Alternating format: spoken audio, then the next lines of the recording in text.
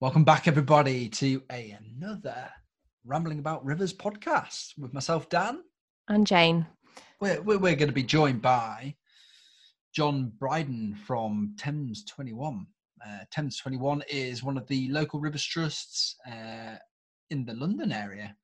Yeah, and they've been putting together some really exciting urban wetlands. Kind of, would you say, leading the way in urban wetlands?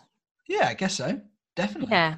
Yeah, and we'll hopefully follow this podcast up. This is going to be part one. We're going to do another part with talking about some of the local community that are benefiting from these wetlands. But let's jump right into it.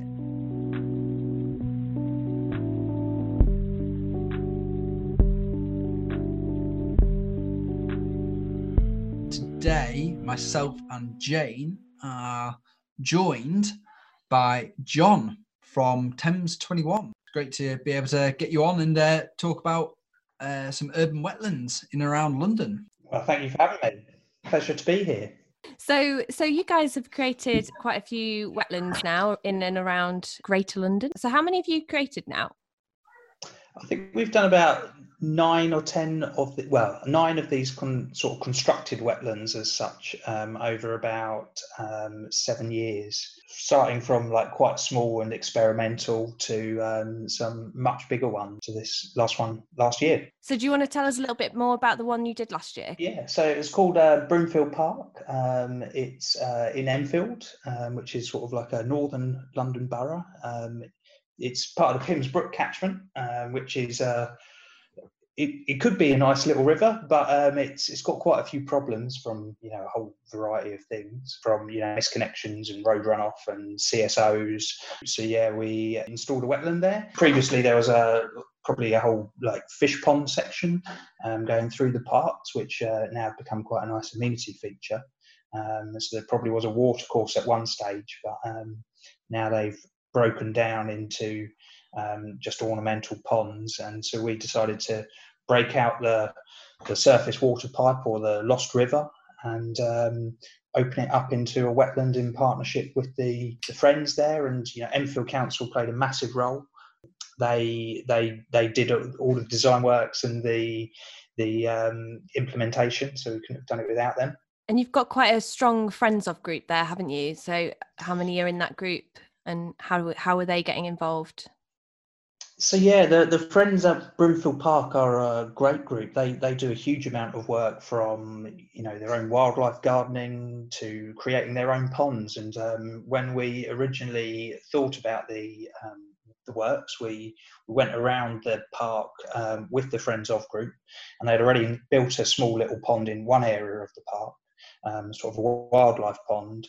And we walked around the outside with them, and where we were thinking about putting the wetland, we finally got to that point, and they told us that they were originally thinking of putting a pond there, and so our views very much combined together. And then we had to get the battle through planning permission. But yeah, the Friends were really brilliant and supportive of it. We had over, I think, 60 people write in to support the planning application, so it was a fantastic result from their perspective as well. I've seen both sides of this park. So I saw it before you put the wetland in, and also after. I was very lucky to go and see it after as well. And so just explain what it was like before, because it was like just a huge area of grass, basically, wasn't it? It was it's on quite a hill, and there was at the bottom end of that hill, it flattens out into a little bit of grass, and really it was just amenity grassland, which was cut every 6 to 8 weeks in the summer. And so we managed to dig that out and use the spoil, redistributed the spoil around the bottom end of it to create a bit of a flood bund to protect some downstream properties. And then planted it all up with the community group to create this little wetland. And there's a little path through it and little stepping stones through one bit of the wetland, which the council designed and delivered. So you can get quite a good access around it, and it's a great place for kids and various people to come and enjoy. Amazing. So when was this constructed? Last summer it was finally constructed, and we sort of planted it up towards the back end of the summer, if I remember correctly. Oh, nice. So is it all kind of greened over now? And yeah, I've seen some photos recently. I haven't quite got out there yet in the last 3 or 4 months, but we're seeing all the reeds establish, and there's a few flowering plants in there, so it's looking great. Oh, we did even have a few artists come down and paint the pictures of the wetlands, which we didn't even realise was happening. So it was great to receive those pictures. Oh, I'd love to see those. It's always a bit scary, isn't it, when you implement these things, and it can kind of look kind of bare and a bit scary when it first goes in, and you're like, is this ever going to green over? And is this ever going to look natural again? But how quickly does it recover? And how quickly does it green over? Well, it depends on the time of planting, but we always try to use pre-planted coir mats, because they've got a really great root ball, and so we use those, and then they really do establish quite quickly. And those reeds have grown up massively in there. They haven't quite spread out to the rest of the wetland yet, but in time they'll do that. And so hopefully, definitely by next summer, it'll be covered in reeds and various flowering plants as well. Yeah, cool. And I mean, over the last couple of podcasts, we've actually talked about the value of blue and green spaces around mental health, etc. How amazing is this as a amenity, especially over the last few months and through the pandemic? What amazing asset to have for that local community. Yeah, I mean, it is. We do get lots of messages about this wetland from local community groups about it, and also the previous wetlands that we've delivered, and it's amazing how much they value it. And also from my personal perspective, just during this time, actually getting out and seeing your local river just is an amazing opportunity in that. And the artist I mentioned earlier, he's actually has autism, and he wrote into us and said that how much he values it, and is goes there every day as part of his his work, and paints it, draws it, and I think he writes music as well, so hopefully takes some inspiration into that. So, and that's something we could have never expected when developing this, so it's always amazing to hear. And I'm always surprised by sort of some of the messages we get from community groups on these wetlands. So yeah, it really is amazing to be part of it, and quite that feedback you just can't beat. Yeah, because it must be such a risk to the community must be quite concerned. Like some of them might not have the vision that you have about what it could look like, and so I guess it must be so rewarding to hear that they actually like it after everything that you've done to put it in place. Yeah, we're quite lucky now that we've delivered around about 8, 9, 10 of these.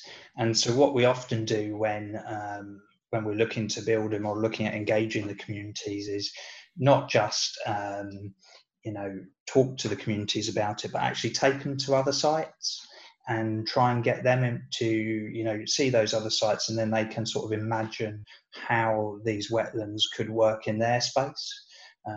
The council have got a great landscape architect who just does some great drawings, but sort of we feel through that sort of process, and through letting the community tell us their stories of their space, that we can listen to that and build that into the design process.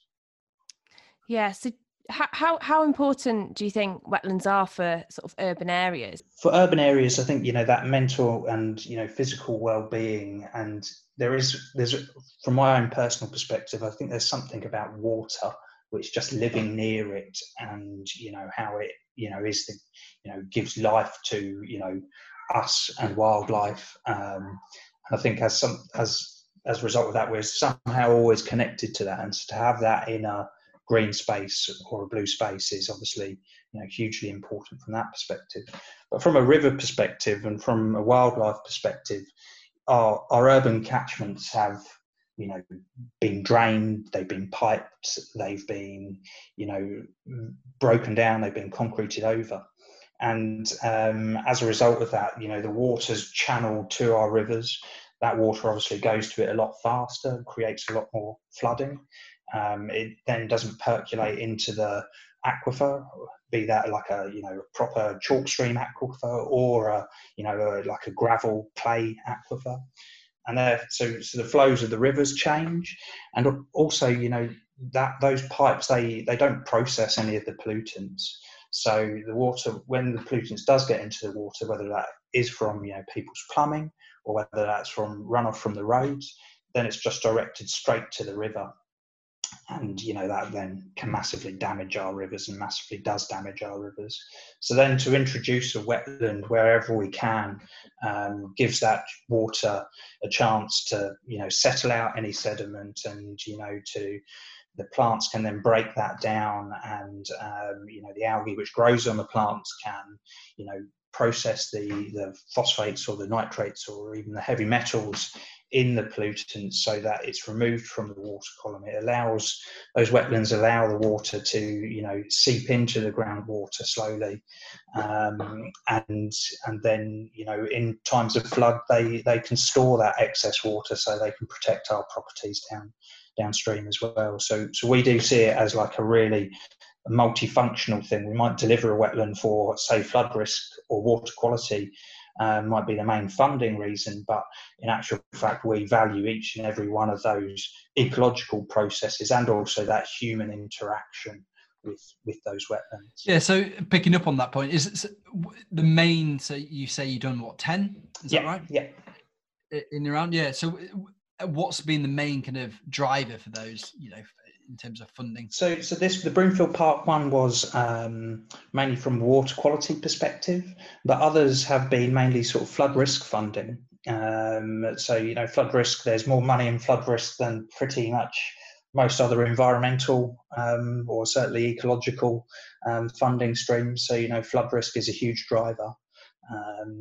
So we definitely got to work with that. But yeah, then what we've sort of some of the bigger ones which we've been involved with, Firs Farm springs to mind. That was 1.2 million, and I think we've got about 45 grand for water quality improvements from that one. But there was a hell of a lot from flood risk which the Enfield Council and the Environment Agency put in. But then also, there was funding from cycleways and, for, educational spaces within those wetlands.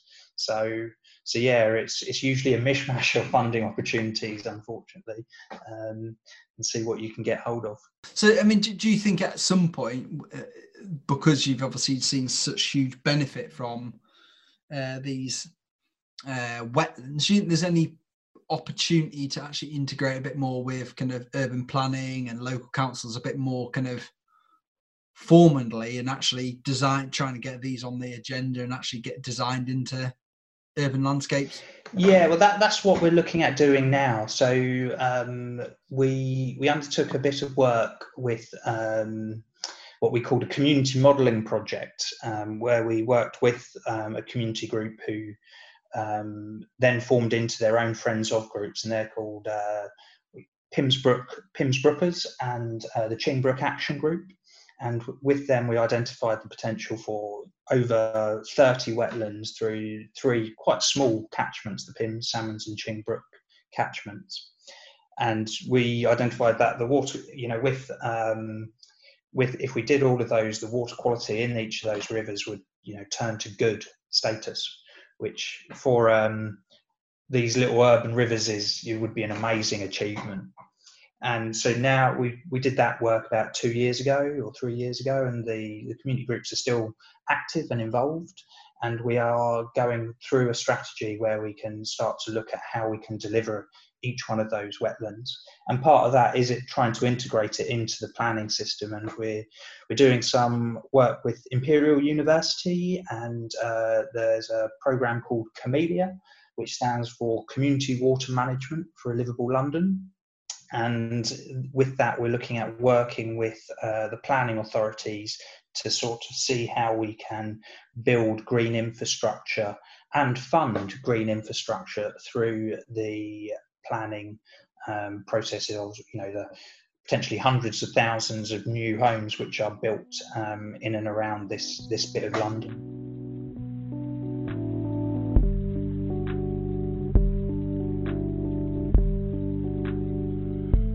So you mentioned this Firs Farm and the sort of health and wellbeing elements to that. So just jumping back to that section, what is Firs Farm, and where's that? What's the relevance? Yeah, of that one? Firs Farm is a probably the biggest wetland which of this sort of type that has been delivered, as far as I understand. Certainly by far the biggest one we've been involved with. And this was with Enfield Council again, and it drains something like 300 hectares of land, of urban area, and it was it was basically about 19 football pitches and a rugby pitch, so it's a big park. But it wasn't really used apart from on Saturdays for a football match or two, and the communities around there didn't really know each other, and it was almost on the fringe of a relatively wealthy community in Winchmore Hill and a relatively deprived community sort of from Edmonton and Silver Street, and so Enfield's like divided into various sections, and there was a main road, the A10, which sort of separated these areas. And as part of that project, about a 2-hectare wetland was built, and about 400 metres of river, or lost river, what we're now calling the Moorbrook, was deculverted. And there was all cycle paths put around it, and access, and like education facilities were put there, so open aired education facilities, and it's gone from almost being a very poorly used green space to being, which is almost like a focal point of community life. And Wow. sort of when we speak to the community groups there, they tell us how they didn't really know each other, and nowadays everyone sort of feels like that they've actually go to the park, and it's actually acted as a cohesion place for them to come together and get to know each other. And when after it was being built, a number of trees were planted there, and the Friends of group went, and it was a really hot summer, so this was probably about 3 or 4 years ago, and the Friends went there, and they watered each one of the trees. They had an adopt a tree strategy. They run sort of weekly volunteering events, so they're one of our what we call river action groups, so we provide them insurance to undertake that work. And they've been absolutely amazing, and to the point now where they're looking to raise funds to build their own sort of cafe and dementia centre, to support local sufferers of dementia, and to actually act as another place for the community to get around. Amazing. Is that right? Is there a festival there as well? Yes, they've run a number of festivals, which I'm not sure it will go ahead this year, unfortunately, but they've had over 1,000 people down on the park in a singular day with loads of different stalls. We've run a little bit of education work there as well with that.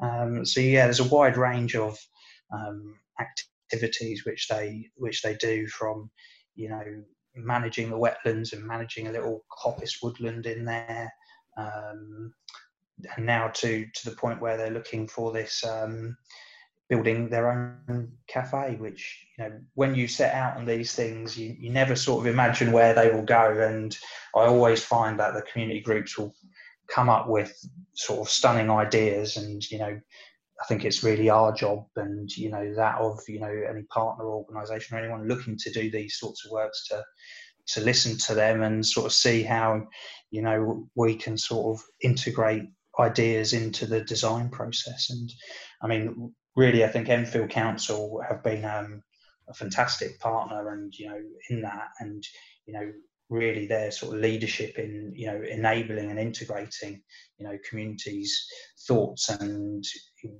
ideas into any designs is just unbelievable. Oh, it sounds amazing. It sounds like so many, added benefit to all of these schemes, and just how it's, come from a wetland, and it's just way, way bigger than this. So that's amazing. But knowing kind of urban spaces and the challenges there, I just can't imagine the challenges of actually getting some of these schemes off the ground. Do you want to talk a little about some of those challenges? I mean, I have to, going back to Broomfield, we did have some huge challenges with planning on that one, because the site was a listed parks and gardens, and as a result, there are some heritage concerns around there. And I think whenever you're developing and delivering these sorts of wetlands, you've always should account for at least one unexpected problem. And I think we shouldn't use that to discourage us. We need to take the risks, essentially, because the rewards are so great. I think sometimes they're perceived barriers, and actually nobody's ever gone and actually tried and do them, and actually they might literally just be a perceived barrier, and actually when we get down to it, we can figure it out and make it work. I mean, it's not rocket science, I'll tell you that. And I think it's being prepared to take a risk and not being worried about failure. And that's how we can deliver good stuff. I mean, I was talking to a chap who used to work for the Environment Agency maybe 20 or 30 years ago. And he said, oh yeah, we looked at doing wetlands back then, and we didn't do them because we thought it was too complicated.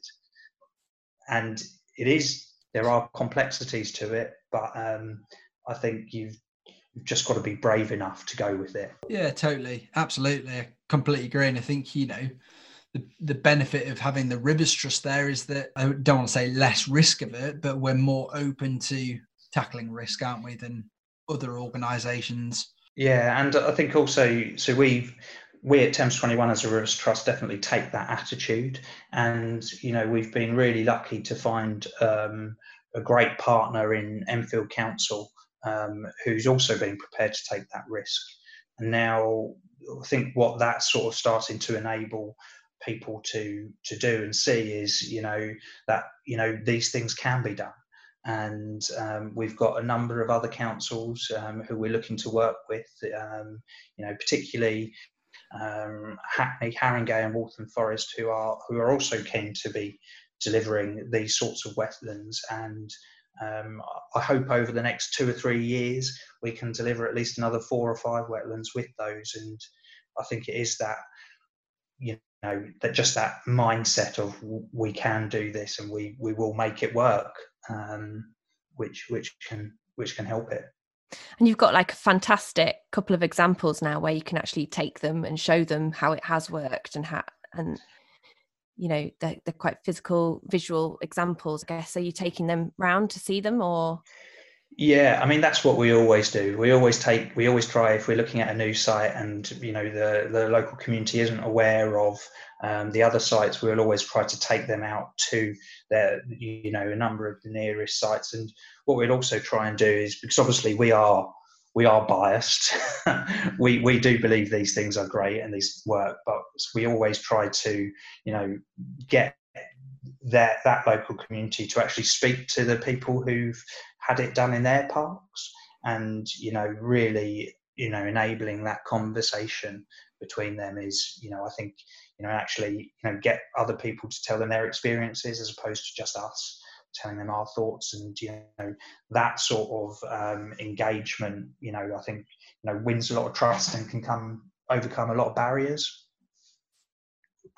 So obviously you've done a lot of these wetlands, and across the country, a lot of water companies are getting interested in wetlands for treatment solutions. Do you think there is a role for water companies here, especially in urban areas? Yeah, definitely. I think the benefits of these wetlands are huge, and I think they can provide direct benefits to water companies, be that urban or rural ones. And so yeah, we hope that sort of Thames Water will be sort of integrating the analysis at least, and hopefully delivering these sorts of systems in our urban areas, and I think also in rural areas as well. And you look at the Norfolk Rivers Trust example of Inscott Wetland, which is absolutely phenomenal. It's the same system just applied in a different way, and the huge benefits that delivers for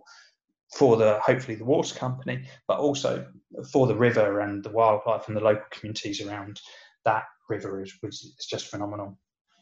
The obvious last question, which is, do you have a favourite river, John? Yeah, 100%. I have quite a few favourite rivers as such. I grew up in Brighton, and so as a kid, I used to mess around in both the River Ouse down there, and also I spent a lot of time as a child around Cuckmere Haven, and so those are always, I've got like a nostalgic thoughts and of my childhood growing up around those rivers. So I'll always hark back to them. I think also, from my early career at the Environment Agency, the lower half of the Mimram, which is a beautiful chalk stream, is also a favourite. And unfortunately, the top half is quite, can be quite damaged by, both sort of some farming practices and also particularly by abstraction. There's a few weirs up there which probably need to be taken out. But in addition to that, the River Wye, I don't think you can beat a better river for like a little holiday and a canoe trip. Probably controversial with fishermen, but yeah, that was a personal favourite. Great. Lovely. Lots of favourites. I'm not sure you're allowed more than one, but that's fine. We'll let you off.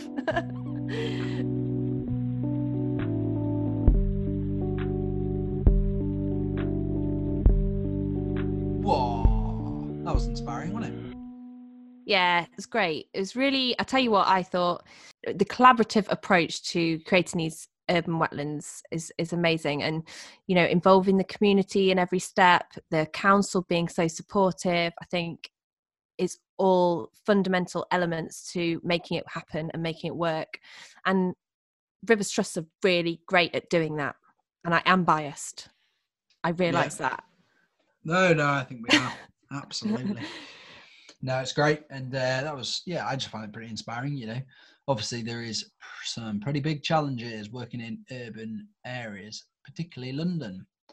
So fair play. Can't imagine what that's like. But I'm really excited. I tell you what, I'm really excited about the next part of this podcast and talking to the community and about how it actually makes them feel, and what their expectations were versus what the reality is, and how much their sort of local area has been enhanced by these amazing wild kind of little pockets that have been created. Definitely. And that's always, bringing it back to that is really important. It's pretty excited to hear their opinions and thoughts. Today's podcast has been supported by the Coca-Cola Replenish Project. Yeah. All right. So hopefully join us next time for part 2. Stay safe. Catch you next time. Peace out.